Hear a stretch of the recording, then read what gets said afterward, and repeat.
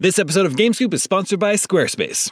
If you're looking for a way to make your business stand out and succeed online, Squarespace is the all-in-one website platform for you. They take the stress out of creating an awesome website, engaging with your audience, and selling anything from products to content to time, so you're able to focus on, everything else. In other words, you'll have more time for gaming.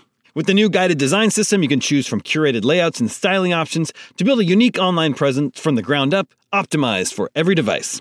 And with Squarespace's integrated, optimized SEO tools, you'll show up more often to more people. Squarespace doesn't just make things easier for you.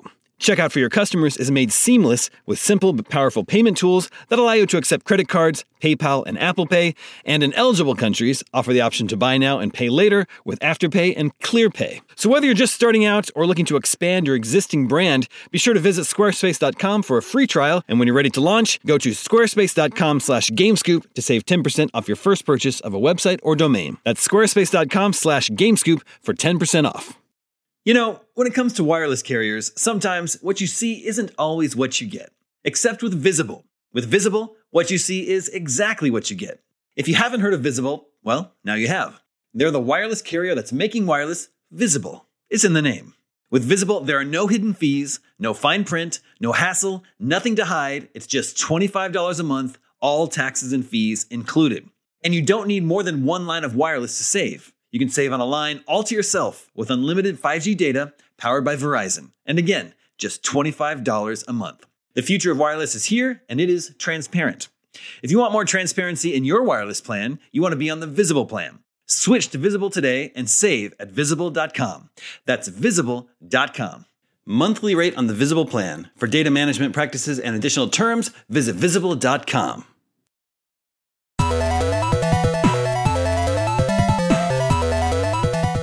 What's up, everybody, and welcome to IGN GameScoop. I'm your host this week, Samuel Claiborne, and I'm filling in for Damon, who's out just this week. Joining me this week are Rebecca Valentine, John Davison, and Miranda Sanchez. We've got a masterpiece show for you this week. We're going to be talking about this insanely crazy week of console war news. It's just one of the most consequential and funniest ever weeks, I think, ever in the history of game news. It's just been crazy. We will also get some console wars history going here too from John, who covered some of the earlier console warrings. But first, last week, Nintendo announced a bunch of games, and we commented on them, but this panel didn't get to, and I want to hear their opinions. So to that end, I'm going to go ahead and start with Miranda, because as I mentioned to you before the show, we didn't get to say the P word at all last week, which could either be Pikachu or Pokemon, but we didn't talk about those games. So what are your thoughts on those announcements? Yay, Pokemon. This is me showing off my tattoo. It's Pokemon. Yeah, I was exclusively brought here to talk about Detective Pikachu. And if you missed my hit exclusively. clip, no. I can tell you about you are very good at selling us on Detective Pikachu, because you liked the first game a lot, if I'm not mistaken. I feel like I'm like one of the only people who is excited for Detective Pikachu. I reviewed the first game, really enjoyed it. It's definitely a good puzzle game for kids, and if you like puzzles at all, it's a good time. But also, if you just like Pokemon and the world of Pokemon specifically, this showcases that life in a way we don't really see in the other games. Mainline games, you get to mostly battle, like that's such a big part of it. Seeing how Pokemon live within the world and exist in like chores and as friends and as shop companions just doesn't really exist in that same extent as you see in Detective Pikachu, because it's all about the relationships between people and Pokemon, and that is like by far the biggest highlight of that entire game. And it's a fun adventure. It's really weird, and it takes Pikachu into a very different kind of role. Like, I learned about coffee from that game, which I know some things about coffee. Like, my dad's super into it. Like, he'd roast his own beans. Like, I grew up having good coffee. This is because Detective Pikachu is obsessed with coffee, as yes, I gleaned from the trailer. Yes, loves coffee. It is like a big deal. What did you learn about coffee? I forget. But I did learn things. It's been years. There's nerdy coffee details, basically. So it's been years, and it's just a really charming game. And my biggest point of excitement for this was because we learned about this in 2019, that it was getting a sequel. Nintendo announced it. Nothing. Just nothing since then. And so because the movie was sort of like, people liked it, but they're probably not going to do a sequel. Great movie. Yeah. I super enjoyed it. That's the thing. Like, I feel like the original Detective Pikachu, it looked fine, but I didn't give it too much of a second thought. And then the movie came out and I loved the movie. And I think I assumed that the game was very different from the movie. And I have been told it's not that much. Is, but also not. It's obviously more expanded in its story and its cases. And I think the movie does a good job of picking out some of the best parts of it and interpreting it in its own way. Of course, It definitely shows what you're talking about, that weird idea of like Pokemon integration in the world, which is like, it's part of the anime, right? And like, I remember being like young and like watching that and being like, oh, this is really interesting. They use Digletts to make dams or whatever. Like there's like stuff like that, but like, this is like, it's like they had a fantasy premise that's a little bit goofy and they tried to make it a little bit more realistic. And it's like, just watching that process is really amusing to me. Yeah. And I think getting to experience that in a more focused way was just a lot of fun. So seeing it get announced suddenly at the top, I was like, this is great. Yeah, I've never been it was this excited vaporware at 7:30. for a while, right? It was, yeah. Yeah. Congratulations. Happy birthday, Miranda. Thank you. Yeah. So yeah, And then, was there also Pokemon DLC announced in this one? That's right? So it wasn't announced. It was just an update. Okay. Like it's just more information on the DLC. Well, we saw it for the first time. This is the first time we've seen gameplay. Yes. Yeah. So more details, but honestly, I'm like, until we get it, it doesn't really matter. Like, no, it's what's it true. going to look like? It's going to look like the rest of the game, you know? Like, I think that's more of still what looks it bad. is. Yeah, which is a nice thing for them to start with, right? It's like a known quantity. Like, here's some more information. And Is that game working any better? No. After your review? No. I heard that. Well, there was a patch this week, right? But I'm not optimistic. I haven't played in a while. Nobody's come I finished out and it. been like, hey, this game has like completely been rebuilt from the ground up. No. I played. That's not gonna happen. I went back and played again after I think the first couple patches had hit, and it was still the same. Like they Getting it up fixed. to the level of Arceus should be possible, right? They fixed some of the worst like bugs that were going on, I think, in raids and competitive that were just like actively crashing I the bug game for tested some people. stuff with you. Remember that? Yeah. And we got it, and you were, Yeah. you were just warping around the scenery. And Oh my gosh. Yeah, that's still Pokemon. happening. I just want it to be pretty.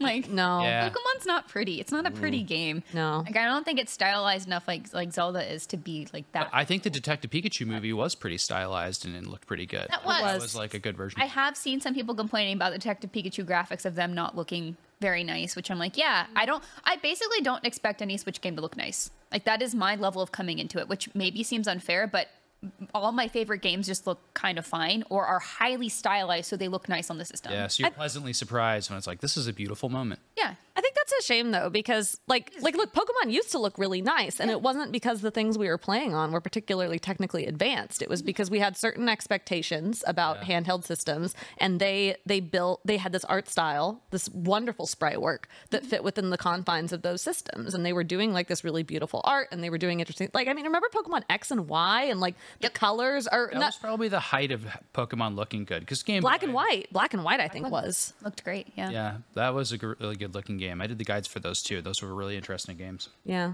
Good Yeah. Pokemon. That's where they introduced that Vanillux. And you see, this conversation is why Nintendo was not in the console wars. Because they're in boy. their That own would orbit. be- You're like, But is it? That would be a but- good segue, but we can't get there yet because Not I did yet. want to get John and Reb's thoughts on that show. Anything exciting to you for this fall? Well, I'm a big Luigi's Mansion fan. However, I am getting a little tired of the same old stuff getting remade, so they took everywhere. 2 Dark Moon and brought it to Switch. Yeah. Right? Okay. which is a great game, but You already played it. I already played it, and it was pretty good the first time around. There's just this obsession lately on all the platforms of like, oh, we got to go back and make the best stuff work on the new hardware, and it's like, can't we just do that through backward compatibility and like focus on that? And there are plenty of great ideas in the Luigi's Mansion games to create a new story rather than just retreading an old one. I think maybe with Dark Moon in particular, because I think their problem with backwards compatibility as an option is because it was on the 3DS version. So like they can't just say. I get it. I just feel like we're going through this phase right now where all the platform holders are guilty of this to some extent, where we're just going back and having do-overs on things rather than moving it forward. And like Luigi's Mansion is one of those kind of secondary series where if you've played it, and not a huge number of people have, everyone I know that's played any of the Luigi's Mansion games loves it, right? And That's like true. this one was fantastic. The Switch, the more recent one was fantastic. but not many people talk about it. So when you say, oh, well, like, what's one of your favorite Nintendo games? Oh, I love the Luigi's Mansion. And people are like, really? Mm-hmm. Well, because it came out with that very, like, middling impression because it was a GameCube launch game and it wasn't a big Mario game, and people like from then on felt I think a little bit burnt by it, but it's definitely improved over the years, and it's always one of the best looking Nintendo games. It's a great looking game. I think it has the most well developed sense of humor and character of particularly anything in the Mario universe, right? Like Luigi is a fully formed personality. Totally, that's really Mario's accurate. A shell. And so is Peach and Toad, unfortunately. Well, but Captain Toad is an Captain Toad's different. It's also structurally unique. Like there's not really any. I mean, it's an adventure puzzler kind of, but there's not really there are not Luigi's Mansion likes out there. It is its own thing. And tonally, it's so different. Like saying that it's spooky, but it's fun, and you just don't see that in games a lot. Like if it's spooky, it's horrifying. Like there's not a fun half step. And this has little jump scares in it, and it has sinister character. But I mean, what was interesting about the 3DS version specifically was it had that sense of depth, and some of the puzzles were understanding where in the 3D environment the thing that you needed to do was, because sometimes it was on a wall that was facing into the room, and you had to stand in the right place so you could see the thing in the mirror. And it was actually it was sort of using the environment and it was sort of, I mean, that was using the fourth wall. It was using the fourth wall, but like, okay, so there's actually a hidden door like here that I have to get around to. And the fact that the screen had some depth actually sort of added to the significance of that. And we're going to lose that a little bit on the port. Yeah, and the map. It strikes me that one thing that would be really great is if these games, and Mario RPG is like this too, Super Mario RPG is like this too, if they're pulled into the present with a remake or like a recast like this, it's always nice if they add like a master mode or like some kind of like layer over it which adds something else, like a super difficult mode or something like that. Would be such a good way to bring these games back and a reason to, but that becomes really rare. So then you got to turn to the games like Resident Evil 4 Remake, which is like 100% remake with like crazy arcade stuff added to it and everything like that like there's a way between those. You don't have to just do your straight stretch to the Switch screen or like the full thing, but people aren't doing that very much. But Ocarina of Time did. It was really good. It was called Master Mode. It was really fun. The Master Quest, that's what it's called for that one. There's a lot of master something in Zelda, so it's easy to get those confused. Totally, I know.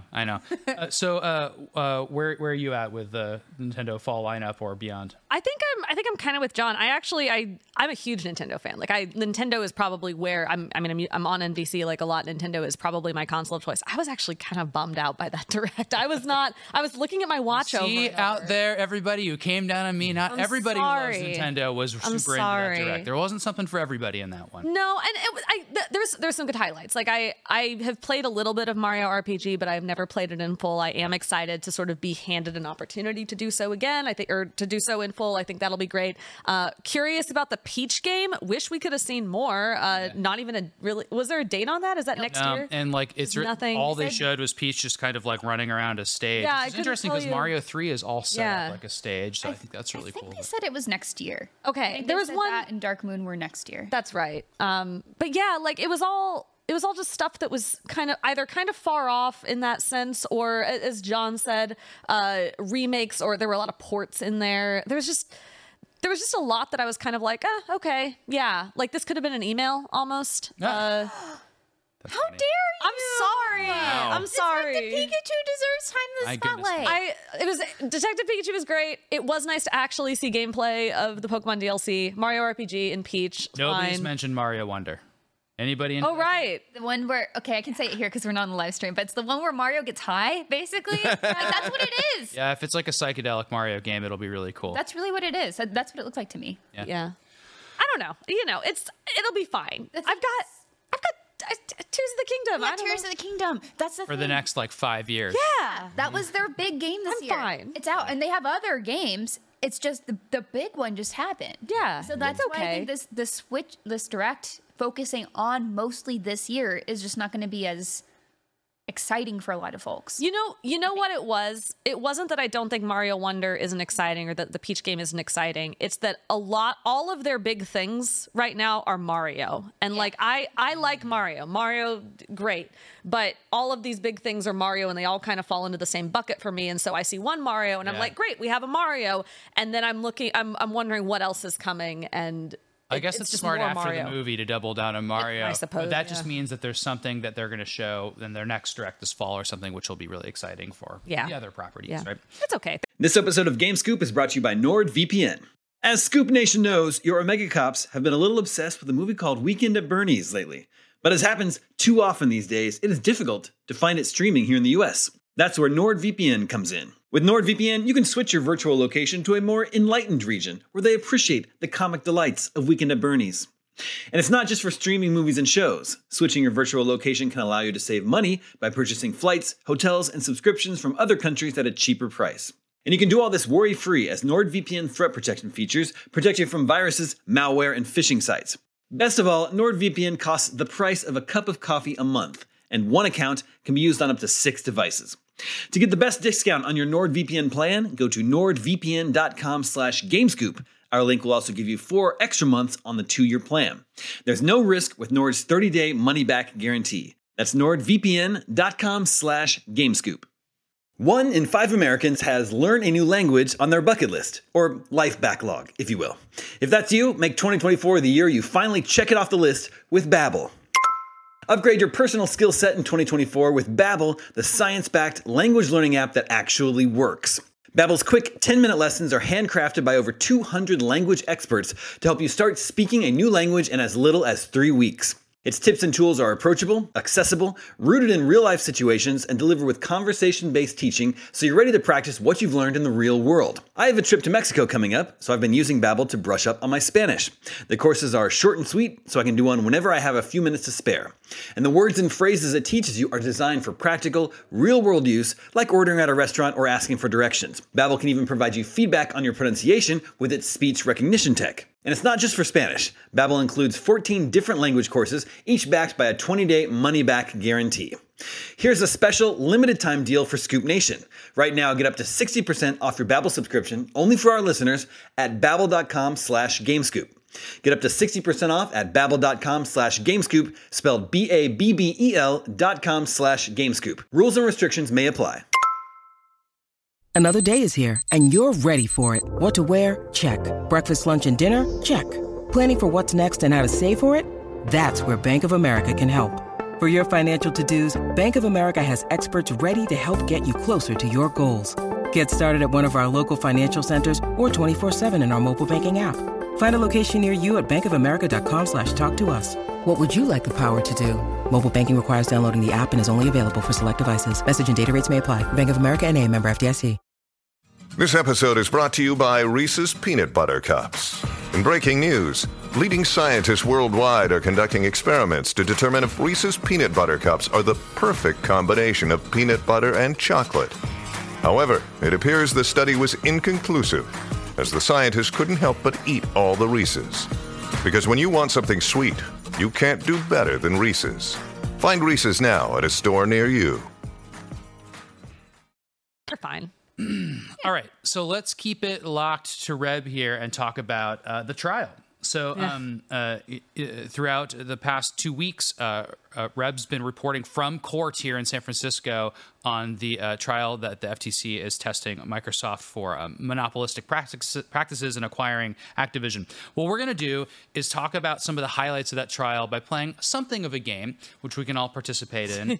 But basically, I have 23 headlines from the trial here. So many. Mainly originating with Reb. And then we have lots of roundups and stuff on IGN, so check those out. But to kind of recap, right now we're at the place where the trial has concluded arguments, and so there'll be a verdict next week. So we can talk about everything we learned in basically exposing evidence and then in witness interviews. And so that's where all these headlines are coming from. And what they're giving us is the best sense possible on how Microsoft and Sony think of themselves and think of each other, because we actually get to see the emails from top brass at either ones to each other, for example. So that's kind of the context. I probably didn't do it justice, but Reb can add a lot more. So we're going to start with a really, really funny one here. As again, I'm going to read down some headlines, and she's going to give us a lightning round of context, and we can talk about them. All right. So Microsoft admits Xbox has lost the console wars. This is delightful. This is kind of. I'm pretty sure that specific line is from some written testimony, but they've said it repeatedly in a bunch of places. They're basically, for the purposes of this case, trying to make themselves look like, oh, we're very, very small, really. And if we acquired Activision, we would just be competing fairly in the market because we're just so small and we're really not a big gaming company. And we've seen kind of some similar, oh, look at us, we're so sad. If we lose Call of Duty, we're going to be destroyed by Sony to sort of counter that. So there's a little bit of back and forth there. But yeah, they're basically saying, oh yeah, we lost the console wars because Xbox sold the least of Switch, Xbox Series, and PlayStation 5, therefore. And that would be starting with okay, so that's talking about this console generation. They statements to all of these effects. They're saying we have lost the current console wars, we have lost the past console wars, we are losing the console war. I mean, clearly that's a goofy concept. Yeah. But for the why haven't they given up then, right? Is the immediate follow-up question you have to that. Well, it's because they have to, as you said, represent themselves in a specific way. It's wild that the phrase console wars is just this matter of public record and debate in a serious court case. It's so weird to be in there and hear the greatest thing ever. Hear someone on the stand, what the FTC or whatever do you admit that you have lost the console wars? What? Yeah.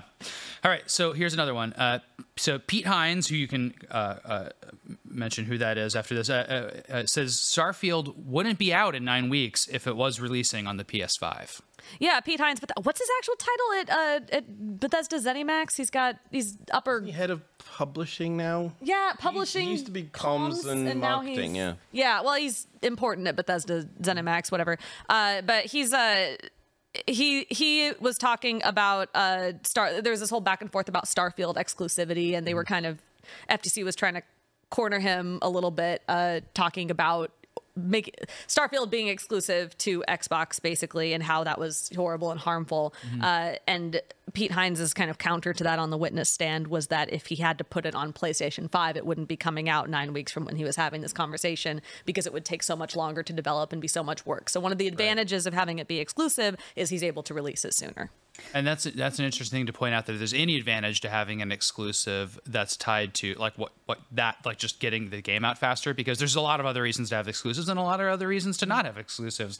But I just thought that was interesting. That was like, well, this wouldn't be out in 9 weeks. So Pete Hines is the head of publishing. Okay. Yeah. Thank you, Miranda. All right, here's another one. This is just kind of surprising because there's just news out of this that we didn't expect to kind of talk about. One is that Microsoft expects the next generation of consoles to come out in 2028. You heard it here, 2028. Yeah, that was funny. We almost accidentally glossed over that because it was such a throwaway thing. It was in some documents that Microsoft released as part of evidence. But they had, I pulled up the line here to make sure I got it right. They just had this casual throwaway line where they said, this term would in any case go beyond the expected starting period of the next generation of consoles, parentheses, in 2028. Talking about Call of Duty, the 10-year exclusivity promise that it made. I think that's bullshit. Sorry, I get it. Which part? The 2028. Yeah. I think that is a construct to stretch out the victim positioning. There's no way the next one's 2028. It's going to be way sooner than that. I wouldn't be shocked. So it's better for them. It's better for them to say, we're screwed for like 5 more years. We have to do this. Yeah. So it's Microsoft saying this. And so they're trying to make it sound like, okay, well, we offered them 10 years of Call of Duty. And that means Call of Duty is going to be on the next generation of consoles. Therefore, our 10-year promise is extremely generous. But I think you're probably right. Like the next gen of consoles in 2020, as soon as 2028 seems like it may be a little bit silly. I wouldn't be surprised if we had a 0.5 by then, a PS5. I mean, that would be an 8-year generation before a turnover, which, I mean, I know they're all striving for 10, but usually the waning years are extending out. Do you think that's not exacerbated a little bit just because of COVID? Oh, I super think it. 2028, this generation of hardware is going to be woefully out of date. Yeah. I mean, yeah. So there's the pressure, We're already seeing issues with it, so. Yeah. It's hard to say. I think it's a made up I think it's maybe an aspirational year. I don't know that it's but I think it's part of the narrative they're trying to spin it like we're going to be behind for a long time. Yeah, and it's 2028 sounds like a long time from now, and also it'd be a long time to wait for a new Switch. Right. Well, but Switch isn't in this. Remember, a Switch is not a Gen 9 console, according to a bunch of these people. It was a pretty good joke.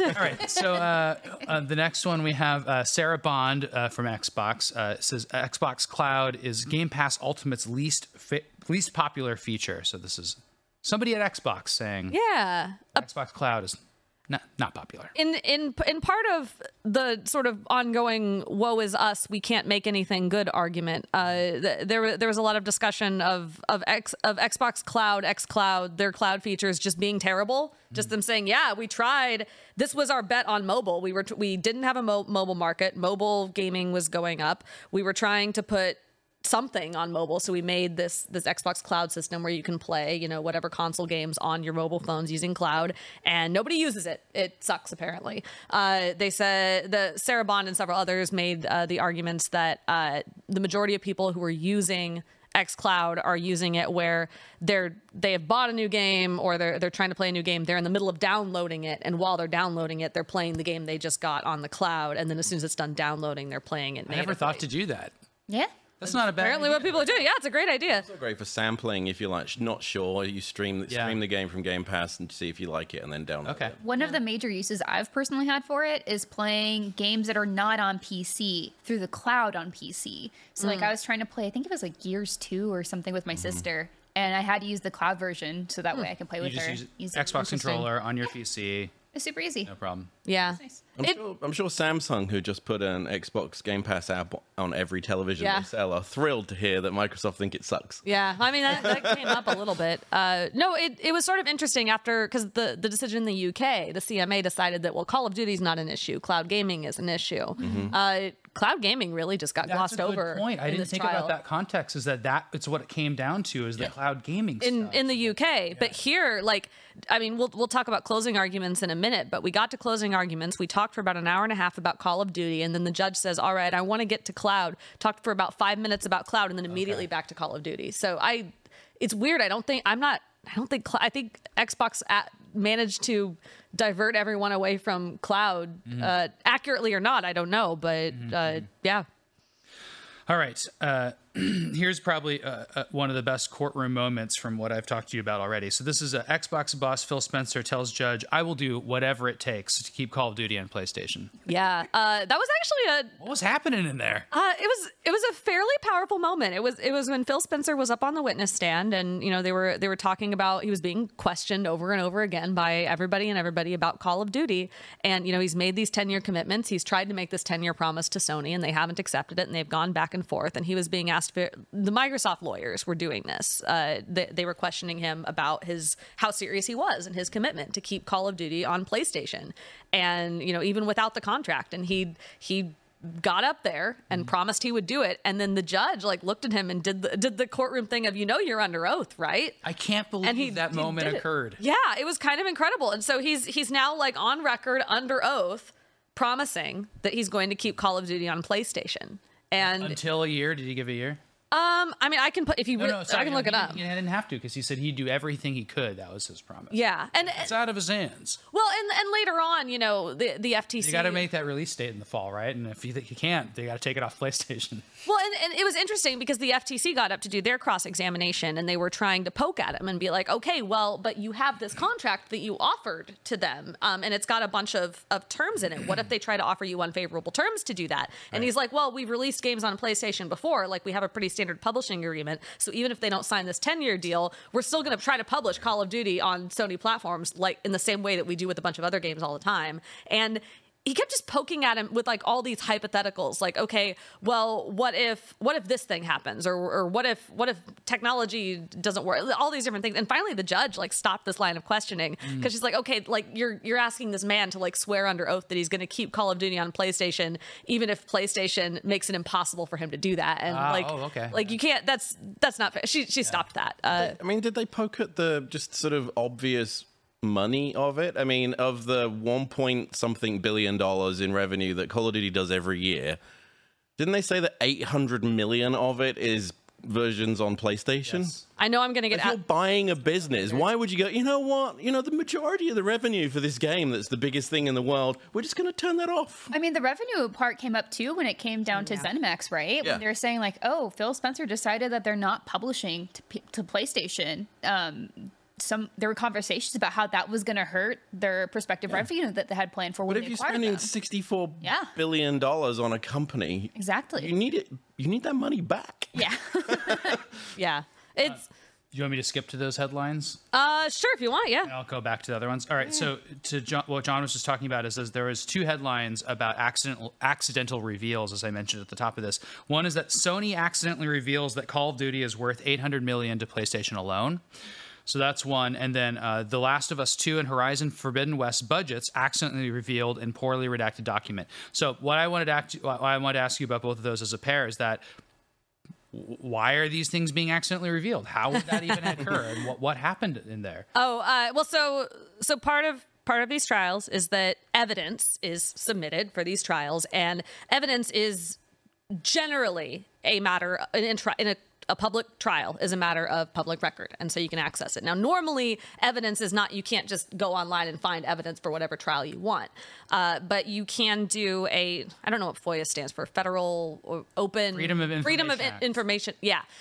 Freedom of Information Act request to request this information. But, and it's kind of time consuming, you have to go through this whole process, fill out a form, do these emails. This is kind of a painstaking process, and I think they understood that a lot of reporters were going to be asking for this anyway, and so they dropped a folder online. They did this in the Epic Apple trial as well, where they just dropped all the evidence so that they just wouldn't have to deal with all these records requests. Right. So this folder's online and they're dropping it, and obviously there's proprietary information in some of these documents, and so both parties and the third parties who are working with them to supply this evidence are redacting things, basically removing really specific numbers, financial things that you don't want to reveal to the public, which would be newsy if they. It would be very newsy if they did, and most of them, when they're redacted, it's just kind of like this black box around things they don't want us to see that you can't see through. But somebody, possibly from Sony, unclear, redacted several documents with a Sharpie and then scanned them. And when you redact with like a Sharpie that isn't quite full of ink, you can see through it. You can see, if you're watching the video, you can see through this poorly Sharpied document.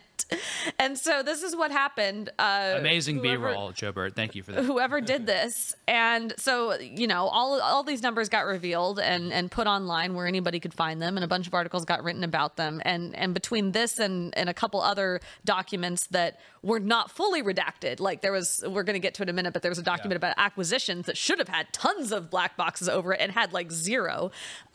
Between all of that, they eventually ripped the evidence folder off the internet, and I've been refreshing every day, hoping for it to come back. Show us the emails, Microsoft and Sony. The damage was done, if it was damage at all, in the sense that we reported on it because we got to. We did. There's so much good stationery out there. We're using a dry Sharpie. Like, thank you, but also like, dang, guys, let me introduce you to white on washi tape. There's a lot out there. Miranda would never poorly redact a document. You'd be thorough about it, yeah. Oh yeah. I just feel bad for the paralegal, whoever who was doing that redacting. That's unfortunate. So speaking of what you were just referring to, Microsoft considered buying Final Fantasy maker Square Enix. So that's pretty big news. What's the context behind that? Yeah, that one I believe was actually from an email. So there was an email that got dropped into evidence where they talked about potentially buying Square Enix. Okay, I believe. So it wasn't an acquisitions thing you were just talking about. It wasn't, but it was sort of the larger narrative is that there was another document that got dropped in there that was sort of their big presentation to. An internal presentation they were doing of all of these companies that they could potentially buy, and they basically had a list of like 100 different companies, and then they put it through a funnel, like narrowing it down, like, okay, these are too expensive, we can't buy these. These would never let us buy them for these reasons. Ooh. Knock the microphone. And they fulfill certain audience needs. Right, yeah. These don't. There's like all of the, like, can you imagine like this behind the scenes look at like that high level of corporate function? Like, we just don't see that. No, we don't. But they wanted to buy Square Enix. They also got very serious briefly about buying Sega. So those rumors a couple of years ago that Phil Spencer really wanted to buy a Japanese company were absolutely true. But then Sega said, Sega said, no, we're not up for sale. We're not. And they still say that, right? Yeah, they're still saying that. We weren't for sale then, we're not now. Yeah. And there are a bunch of other companies, too, that they were talking about buying, that some of which they, might still be interested in. Who can say? All right, 2 more. One, Sony boss Jim Ryan says, many publishers believe Xbox Game Pass is value destructive. That was funny. So Jim Ryan said that. And it's hard. Jim Ryan's Sony. Jim Ryan Sony said that. Let's make that clear. Yeah, so he says many publishers believe Game Pass is value destructive. He said that during his video deposition. Hard to tell who many publishers is. I believe we already had an article come out this morning where like somebody from I think it's the Football Manager people. I didn't. Sports Interactive. I did not. I haven't read this. Okay. I feel bad. There's an article came out this morning where somebody from a publisher was like, no, actually, we love Game Pass. And this has been a back and forth. It has been something that publicly, some companies have said, I wish we wouldn't have gone with Game Pass. There have been some people that say that, and some people that are saying we very much like Game Pass. Yeah, but it's a different earning structure for your game, right? Yes. You know it's like who people really have regrets likes sometimes. Game Pass though? Who? Consumers. Yeah. People who can just That's absolutely right. Yeah, an easy sub and get so many games. Wasn't there some comment from Phil that every game that there was something like every game that just hit Game Pass is from a previous Game Pass publisher? I don't think it's every game, but I know what you're talking about. Percentage of a large percentage are repeats. Yes, so they come back. Surely they liked it. Yes, a lot of them come back, and I wrote about this a little bit. I think there's some nuance to be had about who likes Game Pass and who doesn't, because Bobby Kotick also in his testimony admitted that he doesn't like subscriptions. Well, of course he doesn't. He sells 35 million copies of Call of Duty every year. Exactly. And so who is it that Jim Ryan's talking to? Well, I bet he's not talking to indie and AA developers for whom Xbox hands them a big chunk of money and says, you're not going to get any unit sales revenues from this, but here's a big chunk of money guaranteed, and we'll put your game on Game Pass for this long. I bet they're very happy about it because then they have this guarantee and they don't have to worry about it. But yeah, if you own Call of Duty, if you own Diablo, if you own Grand Theft Auto, why? I mean, I think Grand Theft Auto's been on Game Pass super briefly before, but it's also 10 years old now. Why would you? I mean, why would you put these things on Game Pass? You have no need to. You're selling 5 million units a quarter. Who cares? Yep. Yeah. I mean, I think for those smaller games, it's such a big discovery aspect, right? I maybe would have never played it, but then I played it and I didn't get to finish it, but I loved it, and now I go buy it because I wanted it and I liked it on Game Pass. That's such a huge thing. It's like the demo section, except it's everything and it's the full game, but you just don't finish it. You can go back to it. It does sort of beg the question, I mean, this is maybe a larger view on the trial, but, Xbox has been behind for a while now in a lot of different ways. And Game Pass makes a lot of sense for them. They have the subscription service they're trying to sell to people. They put their first party games on it at launch and it works out for them. But they also don't really have any games yet on the scale of Call of Duty and Grand Theft Auto where it would be value destructive. They should buy those companies. Right? So that, I mean, they're supposedly going to put Call of Duty on Game Pass. That seems to be the plan if they can get a hold of it. But, what happens here in 5-10 years if the wheel turns and Xbox ends up on top with these big franchises that don't really need Game Pass? Do they change their model? Does Game Pass get more expensive? And I think that was one of the questions that was introduced during the trial. Tiers of Game Pass, maybe pricing, like that. I mean, it can go so many different directions. I'm very happy that there's multiple ways to pay for games right now, though, because I got pretty worried once GameStop started closing and everything went digital that we would be paying $60-$70 for every game all the time, no trade-ins. That's really tough on people. It is. Yeah. So I think Game Pass is a more reasonable way to play a bunch of games. I think the interesting thing too is how Game Pass is perceived as you get free games because you're already paying for it versus the free to play games that are really popular with younger audiences right now. Yeah. People want to just be able to download a game and say, I have this and I'm playing it and I didn't have to spend anything. And then maybe I get mom and dad's credit card and then I go pay for some cosmetics. This one offers that illusion of free that I got to download anything as a kid and just play it. Yeah. And so that offers accessibility to something, to a huge market, right? And I think that's an interesting perspective to also consider of how the younger audiences are maybe skewing potentially to free to play and a lot of just general audience people, not even young, right? Yeah. Disney Dreamlight Valley, other stuff. That's all, that one you have to pay for early access right now, but will be free. Yeah. Like there's a lot there where you just want to get it and play. Yep. Versus what, I think core gamers, console audiences and stuff, we expect to have to pay for things. But I think companies like Microsoft are trying to think ahead of like, how do you capture all of that audience, right? Yeah. And I think that's such a big challenge, and what they're trying to maybe potentially solve a little bit with Game Pass too. Yeah. It certainly helps answer the discoverability question at least a little bit, because I knew for a fact that I wanted Tears of the Kingdom, and so I didn't have a problem paying $70 for that outright. But most of the time, I don't know for sure if I want a game. Yeah. Even if I like read about it and watch some reviews and stuff like that, I'm still not fully sold. And so, I mean, that's the promise of Game Pass, and that's what they tout, and they're not wrong. Like I open that up whenever I don't know what to play, and I scroll through and I pick about 3 things that sort of catch my interest, and I play 30 minutes of them and see what I think. And I didn't have to pay for all 3 of those games. If I hate them, I can just uninstall them. But usually something ends up sticking, and that's pretty powerful. Yeah. So final headline. This is like more of a funny headline that you have to kind of get the full context for this because it doesn't make any sense. But you'll give us this right now. Experts argue over whether Call of Duty is a unicorn. What's going on here? I mean, I told you, I didn't think this was like a massive deal or anything, but it was pretty funny and notable. Both sides had expert testimony from economists who came up and sort of talked about the economics of how this deal would work, who it would harm, and things like that. And at one point, it was brought up on the FTC side that Call of Duty was a unicorn. It was this extremely special game. There's nothing in the industry like Call of Duty, because it is this thing that comes out every single year.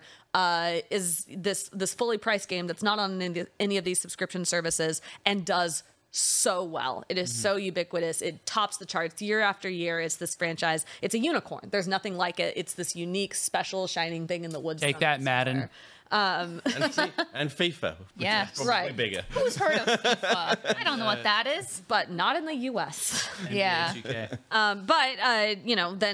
Microsoft's expert came up and was sort of trying to debunk these arguments, and she had prepared. So they have to come up and say why Call of Duty is pretty actually common. It's like commonplace. Yeah. Well, and her argument was that, like, yes, it is popular. No one's arguing that Call of Duty is not popular or very successful, but it is not this completely unreplicatable thing that no one has ever done before and no one is ever going to do again. It is a game like any other that just happens to sell quite a few copies. They didn't go with the argument, but we have so many players and it's so hard to keep track of all of these players. You have to understand. Yeah, no, that's all that was about. Okay, so we have had 2 weeks of arguments, and the final day was actually an encouraged argument between the prosecution and the judge, or the defense and the judge? You said one talked more than the other. Yeah, so the way it was set up was Judge Corley sort of encouraged them to come back and do their closing arguments, and I think she encouraged them to have an engagement. Originally with each other. Originally with each other. I don't ever picture a court conclusion being like that, where they... It was kind of a spicy debate. It was pretty cool. She let at first it started off, the FTC had the floor. This is This is the FTC's lawyer, James Weingarten. And he got up there and he started kind of giving a little bit of a speech, like one sort of imagines when one imagines a closing argument. Just like Legally Blonde. Yes, a little bit. Just like Legally. Exactly like Legally Blonde, pink and everything. And Judge Corley started interjecting and asking questions, which she's been asking great questions the whole trial. She self-admittedly doesn't know a whole lot about games, and so she was trying to wrap her head around it. And so it slowly started to turn into a back and forth between her and Weingarten, where she was asking questions and picking apart his argument and trying to get some clarity on the parts that she didn't understand. And then at a certain point, Microsoft's lawyer, Beth Wilkinson, started stepping in too and like coming up to the mic and saying, "Can I respond to what he just said?" And she said, "Go ahead." Interesting. And so Wilkinson started rebutting, and the two went back and forth a little bit, but a lot of the floor, it was like 3 hours of closing arguments, and a good chunk of them were devoted to the judge and Weingarten going back and forth. Okay. I wouldn't characterize the judge as like argumentative or hostile necessarily, Sure. but inquisitive. Inquisitive, I think, is right. She she clearly had some problems with the arguments he had laid out and wanted to give him the opportunity to clarify. So it was really enlightening on sort of where she stood on the matter, I thought. Okay. All right. So, and then next week is a decision. Maybe. I am. Sometime there's a decision. I'm not super clear on when we're actually going to get an answer to this. I do not think it will be sooner than next Wednesday because of the holiday and because of when their paperwork deadlines are. But this is clearly a large, weighty decision that she is making, and it might take longer. It's not a jury decision. It's not a jury decision. It's just her. Okay. All right. So let's think about all of the things we just talked about and how interesting it is that these companies are all vying for your time to play their video games. It's been that way for a long time, and John has some statistics about what's been going on with the console war, as we call it. I think playfully, but now it's becoming a little bit of a pejorative term, I think, because people don't want people only arguing about video games. They want people playing them, including myself. But I also think it's fun to think about the history of this, and especially... How do you want to do this, Sam? Because I've got, like... status. The history of it, but then there are some key, like, right? What makes things a console war moment. There were some, like, very specific moments. Do you want to talk about these after, or should we do it in line with the stats? Let's do the stats and then talk about the moment. Okay. Because I wanted to line this week up with previous weeks after that. All right, so going all the way back to the 1970s. Whoa. Wow. The Atari 2600 sold 30 million. Not the first console, but the first hit console. First hit console. So I didn't want to go into like all the way back, but the first major and things that inform this conversation. So the 2600 sold 30 million units, and it beat the Intellivision and the ColecoVision and the Odyssey 2. The Intellivision sold 3 million, so 10% of what the winner sold. Wow. And then the other two, just 2 million. Wow. And even back then, there were some, and we were watching on YouTube some TV ads, which is like, we watched an attack ad. An attack ad from a man in a tweed coat. So I've been playing basketball on Atari, and I just think the Intellivision version looks so much more realistic. And then there's a Coleco one where they used the catchphrase, "Sorry, Atari." I know, yeah. So that was going on. Atari did okay. Here's the Sorry Atari commercial. Miranda, this is like in Tears of the Kingdom when they talk about the ancient imprisoning war 10,000 years ago or whatever totally. it is. Yeah, And there's like murals on Look, the this wall. guy's jealous of his friend who has a better... Oh, yeah, and then the hook on the ColecoVision is you can plug it into the Adam personal computer, and it's a fully fledged computer. Ancient history. I've never heard of the Odyssey 2, and so I'm looking the Odyssey it up right 2, now on, wow. Well, the Odyssey was the first console. Yeah. So the Odyssey 2 kind of came back to be like, people want consoles now because they couldn't sell a single Odyssey. You know, it was like just... They put Cappy in that, or? So then subsequent generations, which we're all more familiar with. So the NES sold just shy of 62 million, and it beat the Master System, which I didn't actually realize how big the gap between these two was.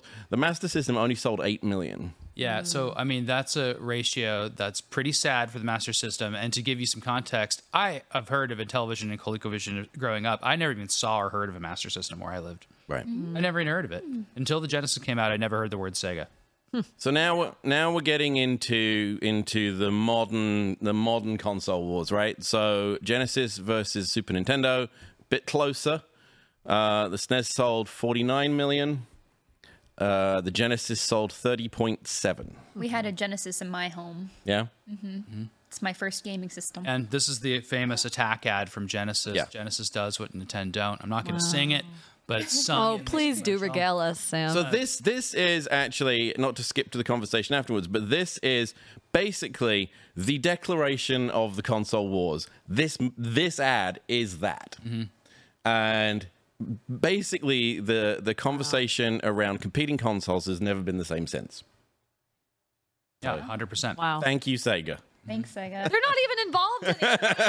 Like, they did this and then said, bye, see ya. So Made this an was appearance this week. 1989, this ad. Wow. All right, so then it starts getting real interesting when the PlayStation launches. Oh, wow. PlayStation launched in 1995, sold 117 million units. and it beat the Saturn and the N64, which I forgot to write down numbers for, but they were significantly less. Yeah. Saturn for sure. Let me look up N64 numbers while you do your next one. Good old N64. So then we move on to the PlayStation 2.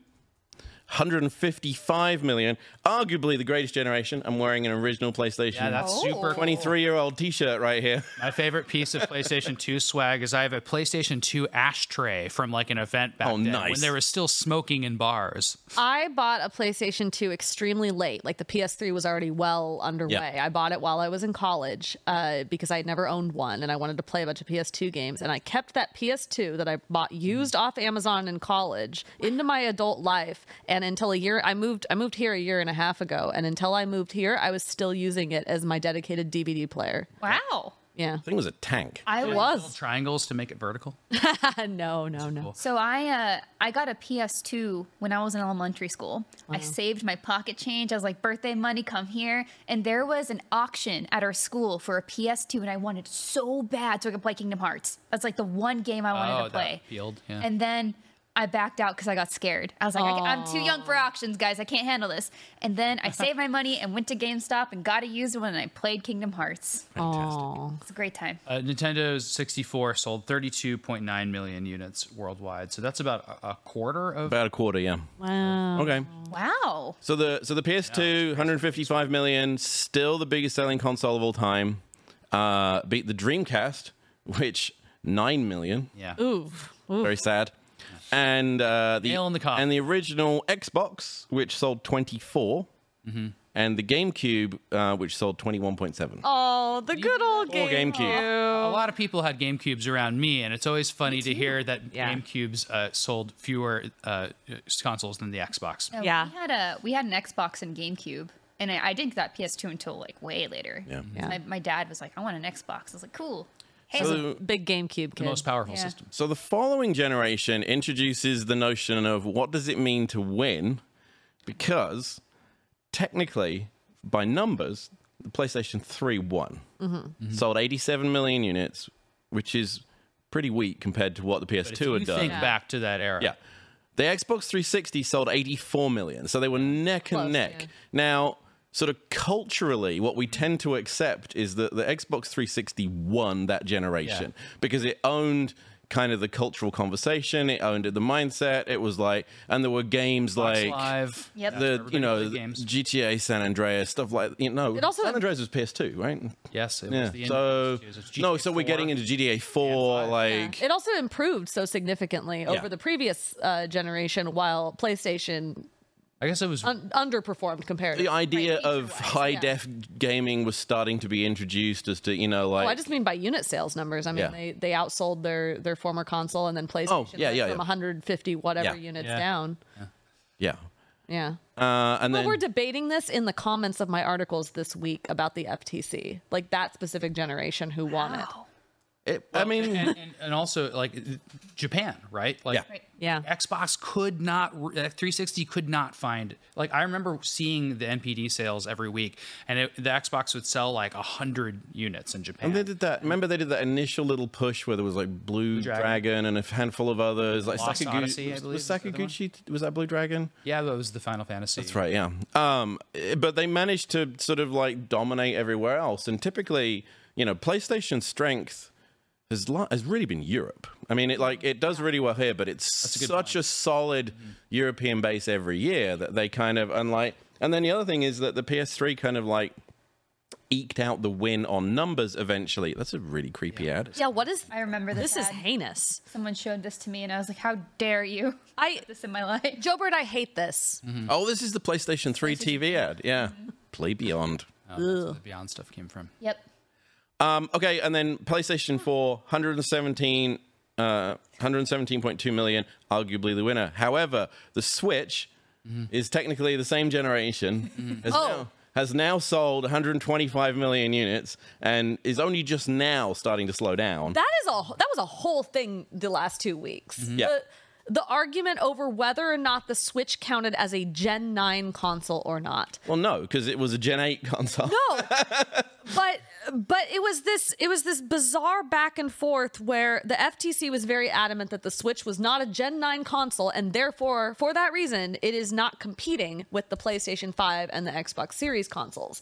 Meanwhile, Microsoft was pointing out, okay, yes, number-wise, it's not a Gen 9 console, but that's like very inside baseball. No one's going around talking about Gen 9 consoles. They are talking about next-gen consoles, or current gen, I guess, and Switches current gen. It is the current Nintendo console. It's sucking time and money out of the market right now. Like when you have a choice of what to do tonight, you're still one of the things you might do is play something on a Switch. Yes. So it's a competitor. Yeah, it was the whole thing. Like FTC was getting into. Like Microsoft pointed out, you go into a store and there's 3 consoles on the shelf, and those are the 3 that are competing, which they're correct. Yeah. FTC pointed out, sure, but a lot of things are on shelves at stores. What we're trying to figure out is where the market effects will be felt, and it's not going. The Nintendo is not in that argument, and so very dependent on who you end up believing in that discussion. But I really just wanted someone to stand up in the middle of the courtroom and go, Gen 9 is not a thing. No one uses these terms in reality. It does not matter. But no one got there. So the PS4 and Switch are both well over 100 million. Xbox One sold 58 million. All right. Shall we talk about some crazy times in the console war? So there are a few moments that I think kind of have defined it. So the first one we already mentioned, which is Genesis does what Nintendo don't, which I think was the first sort of encouragement of this kind of tribalism that has since emerged about defending one over the other. That's a good way to put it. That's when that started, where it's like, I am actually a Sega person. Yeah. People weren't saying that about, like, I'm a Coleco person. Yeah. Like, that's the Connecticut Leather Company. They made belts and Cabbage Patch Kids. Nobody sided with them. But they had Donkey Kong. Oh. So, arguably, I think the largest shot ever taken in the console war was in 1995. So it was E3. Sega had said, here's the Saturn. It's $399. Oh, and by the way, we just sent 30,000 of them to stores. Everyone's like, wow. So that's never happened since. Never happened before. Like, you can go out right now and buy one. And it's out there. That wasn't the big shot. Yeah. The big shot happened, I think it was a day later, at Sony's press conference. Steve Race, who was the president of Sony Computer Entertainment at the time, walked out on stage up to the podium and said this, $299, and walked away. We're gonna do a short speech on like the pricing of our new console, and then he walked up and said, just said $299 and then walked away. Wow. Amazing. And that they undercut destroyed the Saturn and it was immediately. The first 2 CD-ROM widely marketed systems, and I mentioned this to John, but like there were other systems out at that time that were like $800 too with a CD-ROM. And the 3DO was there, and so it was like a really big price point. Dang. And they probably took a loss, and that was the first time I really understood that you take a loss in your system and sell a bunch of software. It's totally fine. Yeah, Xbox is still doing it. That's what they say. They say that, yeah. We can't even make money off of our system. Yeah, They're losing money making Xboxes. That's what they're telling people. Everybody does. So then the next sort of like significant kind of exchange between companies that was sort of really damning came in 2013.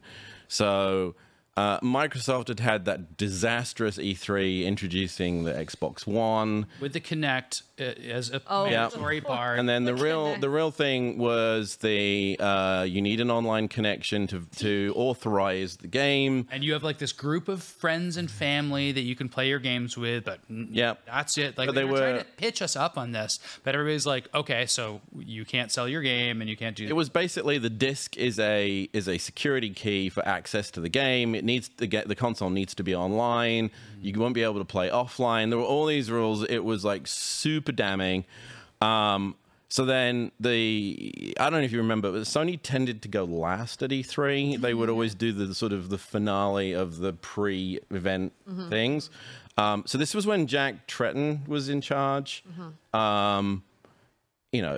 Jack had a tough ride because he'd been there a long time, and he'd been there in a sort of around the problems that they'd had with PS3, and then he kind of inherited things when they were, you know...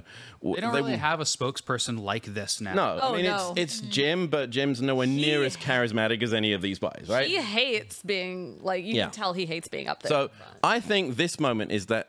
So I ran the official PlayStation magazine for, like, between 2000 and 2008, so I knew a lot of these guys because they were in the PS2 thing. I had never seen Jack as happy as he was at this moment. So he walked out, and first thing he announced was that the PS4 doesn't impose restrictions on used games. And this is a day after This is a day after. We don't impose any. They were reacting to what we understand happened was they completely rewrote the Sony press conference to respond to Xbox. Wow. So it's like, we don't impose any restrictions on used games. You can lend any game to anyone you want. You can play any game you want on any system. You don't need to be online to play or authenticate. Single player offline doesn't require you to check in online. And the crowd just went nuts. Yeah, there's all this hooting and hollering. It was crazy. So goofy. And like the handoff with the disc, like that image. Look at him. He's so happy. Yeah. Because, I mean, Jack used to run sales at PlayStation, right? And he inherited the top gig. And then, like, this was sort of his big kind of like, all right, we're rolling out a new console.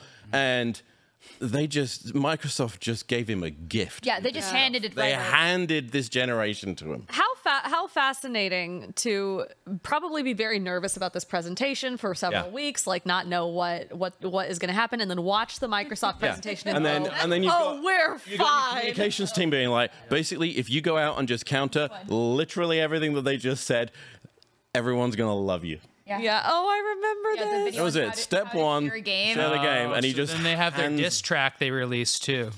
Yep. And you can just hand the game to somebody else. So, like, I think this, you know, these were the big moments. I think where, you know, Sony had always been very good at being consumer first and being a gamer first, and you know, and I think their image has changed since. Yeah, I mean, they don't have backwards compatibility. I think Xbox has done a lot to make it more consumer first. Like, they obviously learned a lot from the TV, just Connect, everything, threw it all away, changed entirely. Whereas PlayStation has been so happy to be where they're at.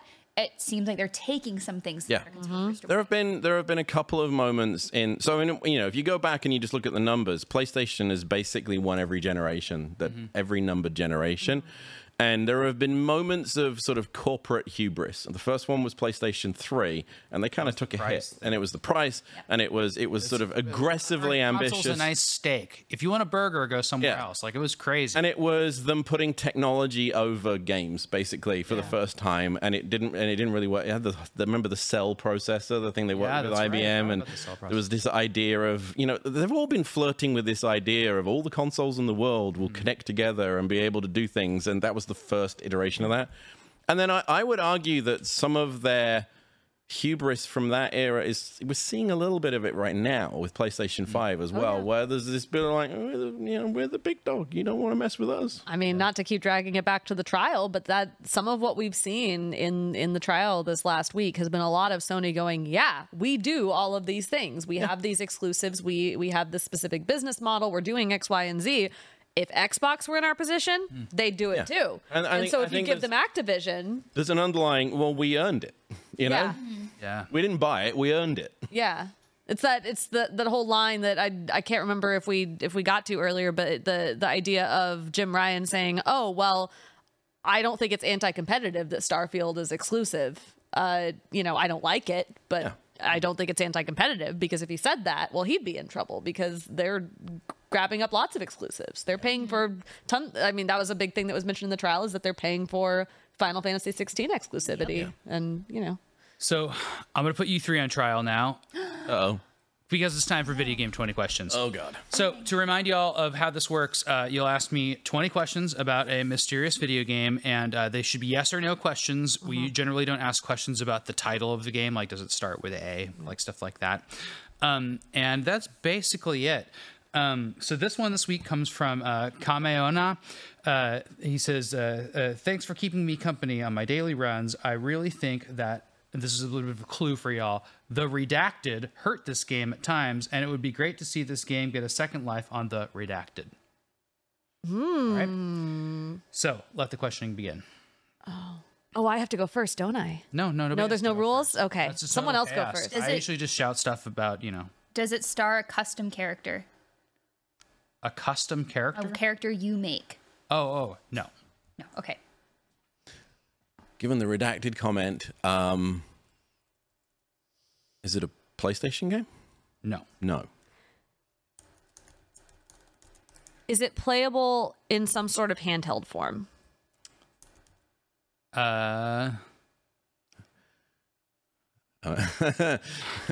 Most things are. Oh, right, because it's... Yeah. That and also I'm actually going to go with yes on this. Okay. because some older games also got mobile ports, like BioShock, which is weird. Agony.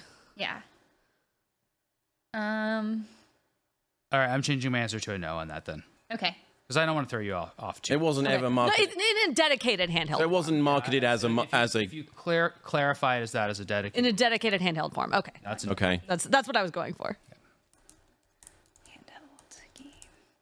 Notes. Such a good idea. We've never thought Very of that. smart. It's just what I do.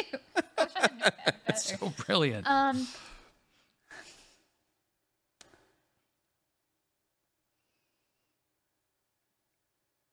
Are there companions that accompany the main character on their journey? Yes. Okay. Was the answer to custom character yes or no? There's no. It was That no. is a great Okay. question too. I just really like that question. Thank you. I might help you with this one too. Companions. Yes. Not a place. You don't have to wait for each other. You guys just fire them off. You have a game in your head already, right? No? It's tricky because it's for sure not PlayStation exclusive. It's not a custom character, so it is someone who is designed. It was not on handhelds, but that also stumped Sam a little bit. Mm-hmm. And we do have companions. So it's probably There. a role-playing game. Yeah. You can ask that. Is it a role-playing game? No. Oh, Oh, damn. not an RPG. Okay, well, now I'm on a whole different thought thread. Is it an Xbox game? No. Not an Xbox game. Does the main character use a sword? No. Okay. Not a sword. Okay. You got 7 questions. Yep. Something shooty, punchy. Probably. Those are other ways to kill things. Was this game released on PC? No. Not on PC. Ooh. Well, so we've narrowed it down to Yeah. So this is one a platform. Nintendo game. That's not a question, Sam. I would think yes. Gotta be. Okay. So it's So something hindered it. That would have to be the GameCube or the Wii U. Wii U. I Wii don't U game know with Wii U. companions. Should- That's not a role-playing game. Should we spend a question asking about Wii U? Yeah. Yeah. I think so. Is this a Wii U game? It is. Okay. Game. Good. Okay. I know the Wii U.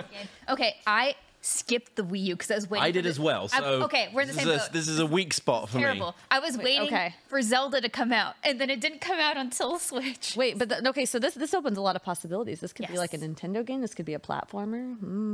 But the thing is, I think it probably has to be a Nintendo game, right? Because you have, Wait, but it's not an RPG.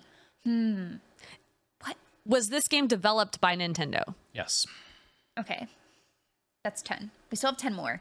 There's, There are a lot of questions, there's guys. people listening, bouncing up and down. Can I- saying You they actually know have exactly nine, what it nine is. more and a guess. That's how this works. Okay. Use your 20. Narrow it down. Is the main character a human? No. Not human. Not human. Yoshi, donkey. Yeah. Donkey Kong's not a donkey cat. It's not Tropical Freeze because that was on the Right. Switch, and that was at. You think it's Yoshi's Crafted World? Ooh. Or Yoshi's Woolly World? But does Yoshi have a companion in that game? He has it. There's a second Yoshi. Does that count? Because you can play two companion. player. You can play two player. You can play co-op. Yeah, I would consider that. But that was developed by Goodfield, not by Nintendo. But it's still Nintendo. It was still a game. Nintendo You asked game. if this was a Nintendo game. You didn't narrow Yeah, it we down. didn't narrow it whether down to Yeah. developed or not by Nintendo. Yeah. Wait, that's not how I phrased it. I don't know. I didn't write down how you were phrased it Okay, well, specifically. screw it. Okay, it's not a human lead. How many questions we got left? There's You no have swords. 9 questions and a guess. I mean, we can. Is this game combat heavy? 8 questions and a guess. Yes. It's combat heavy. What are we missing on the Wii U? I know that's a problem because I don't. Yeah. Okay. So it's not a Mario game. No, it's not. What the heck? On the Wii U. What was I? It's not an RPG. There are companions. They don't use a sword. It is combat. It's not a human. Who's punching stuff Or shooting stuff. or shooting? Or shooting stuff. I don't think Donkey Kong ever got a gun. No. I mean, he had one in Donkey Kong 64, but. Wait, really? Oh, yeah. Oh, yeah. I only had Diddy Kong Racing. What a great game. Oh, yeah. I love Donkey Kong 64. What? I have to look this up. Donkey Kong's gun? His coconut gun can fire in spurts? This is way off topic. Okay. What else is on the Wii U? This is my console. There are so few things on the Wii U. I love the Wii U so much. And you'll definitely get this one. Will I? Because it's on the Wii U, as we've established. Yes, we've established. What was on that? Is this a multiplayer game? Yes. But so many Wii U games have been ported to Switch at this point that the handheld it has to be one of the ones that was never ported. I mean, I don't think that's true. I think it could have been ported. Well, because I asked if it was if there was a dedicated handheld and Switch. We still have 7 questions. Yeah, okay.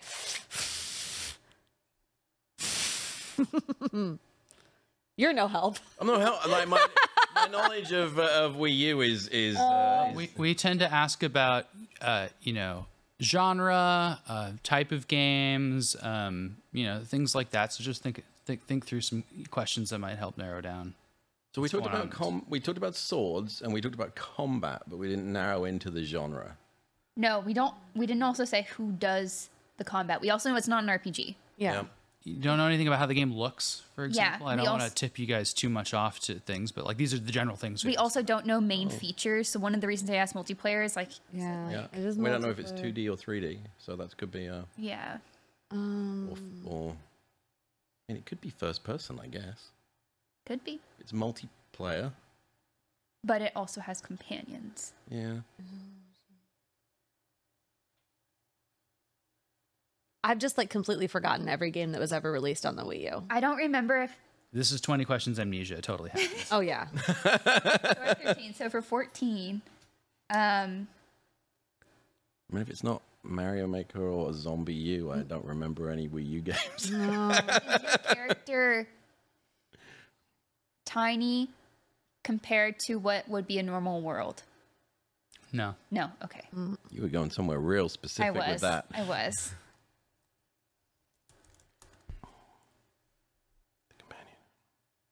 But we said it's combat heavy. We established that. It is combat heavy. There is combat. Okay. So is it a shooter? Yes. It is a shooter. Okay. What shooters were there on? Well, now I'm lost. Was there a shooters? I mean, did Treasure or anything do it? I mean, they would have been through Nintendo though. Yeah. Yes. Well, it's not produced by Nintendo. I thought I asked. I don't remember what I asked now. Specify that. Did You I? guys just asked, is this a Nintendo game? Is that what I asked? Mm-hmm. I think so. Yeah. Okay. Well, now I don't think Nintendo developed. We're at 15. Shooter with 5 more. companions. Mm-hmm. Non-human. Multiplayer. Yeah, non-human. That's the weird. That's killing me. 4 questions and a guess. What's left?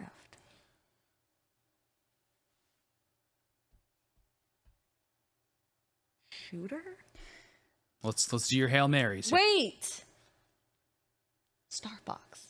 That stupid Star Fox game. Oh. There are companions. That's what I was thinking too. Because But I don't know. What the game's and the Star Fox with the figures.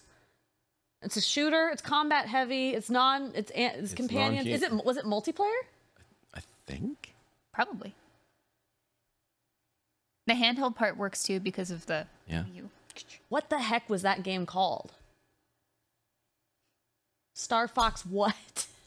I actually looked this up recently too, so I'm kind of mad that I don't It's know. weird. We were talking talking about it for some reason. Fox. Oh, I know why. Because they were speculating that there was going to be a Star Fox game at the Direct. That's right. That's what I was. Star Fox started with an A, maybe. Star Fox Does the main character have fox ears? Yes. Okay. What was this game called? No, you need to figure out the game name. Star Fox Star Fox what? Oh my gosh. It was a bit sort of Jet Force Gemini-like, right? If I remember rightly. I played a demo of it once because Ubisoft was involved, right? Do a barrel roll. I think all I know. I played a version of this at some E3 event. It must have been E3 like 2017. I think it was my first E3, and they had all the little figures you could scan. Yep. It was a massive flop. Yeah. Star Fox what? What was it called? Oh my God, there's people I tearing their don't hair know. out. I just straight up don't know. Star Fox Adventures is something else, right? Yep. Star Fox. You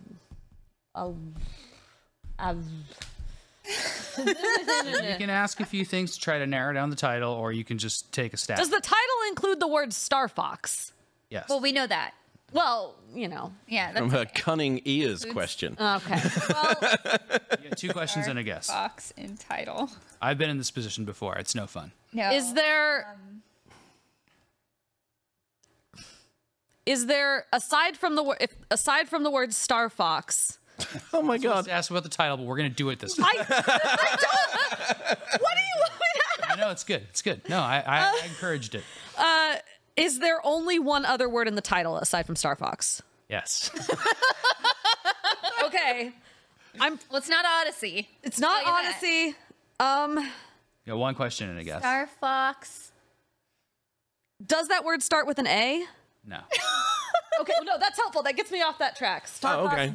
No, now we have to guess. This is Star the Fox. next No, one's our that's guess. fine. Star Fox. This is it. You got to guess the name of the game. Star Fox. It's very much not an Star Fox. Star Fox. Star Fox. Are you phonetically going through the alphabet right now? Yes. What do you want? Do you have better ideas? It's a good mind palace. Star Fox. No. Star Fox. No. Great. Star Fox. Good radio. Star Fox. Oh. I don't know. I'm just trying to think of like all the other things that come All right. as like Star Fox War, Star Fox Adventure. Obviously not that. We might need a little nudge, Sam. I've given you some nudges. That's all we get. You're not listening. It's very much not an A. Yeah. Very much not an A. This is not a guess. Star Fox U. No. All right, we have to wrap this episode. We do have to We do, end yeah. the show. Name of I this think we- game Stop looking at me. We lost it. It's okay. has a number in it. Is it 0? It is 0. Ah! Oh. Star Fox 0, yeah. Yep, there it is. Star Fox 2016. There it is. Yep. Yeah. We gave it a 7, I believe. Really? Let me look it up. Yes, it's for the Wii U. Oh my gosh. Yeah, 7.5. So foxy.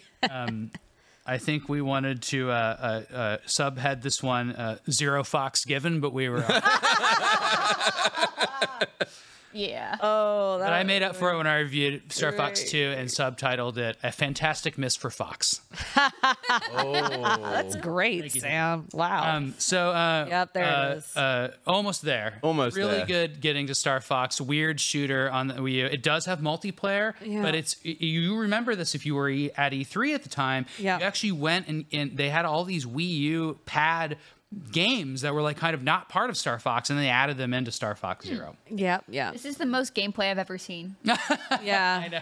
I did not play this. I absolutely did not. I played this one time at E3, but you actually came around to Star Fox by a very roundabout way of questioning, which I've never heard on GameScoop before. So congratulations. Thank you. Good job. in my heart, we got that right. I know. I mean, you know. We knew what game it was. We were next door. It was very well done. So let's wrap this one. Thank you, John. Thank you, Miranda. Thank you, Reb. Thank you, Jobert, the one-man army behind the scenes. We have one person in the studio doing everything today. Cameras, scrolling the script and reading right now. Nice job. And just helping out with everything. So good job, Jobert, and with the great footage behind the us talking too. This has been Game Scoop, and we're out. Damon will be back next week. Thank you. You know, if you'd let me go through the alphabet all the way, I would have eventually got to Z. The mics are still hot. I would.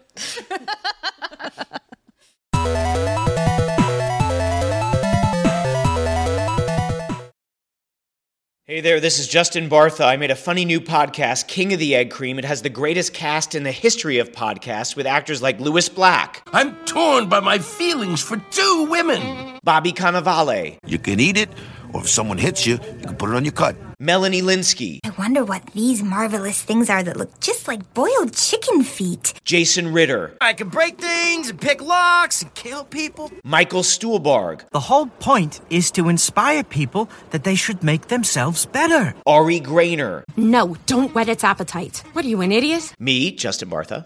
That's not just any egg cream, that's a Lemke's special. And all narrated by the hilarious Richard Kind. This is the story of Harry Dalowitz and how he rose from nothing to become New York's King of the Egg Cream. So if you like funny true stories, come listen to King of the Egg Cream, available wherever you get your podcasts.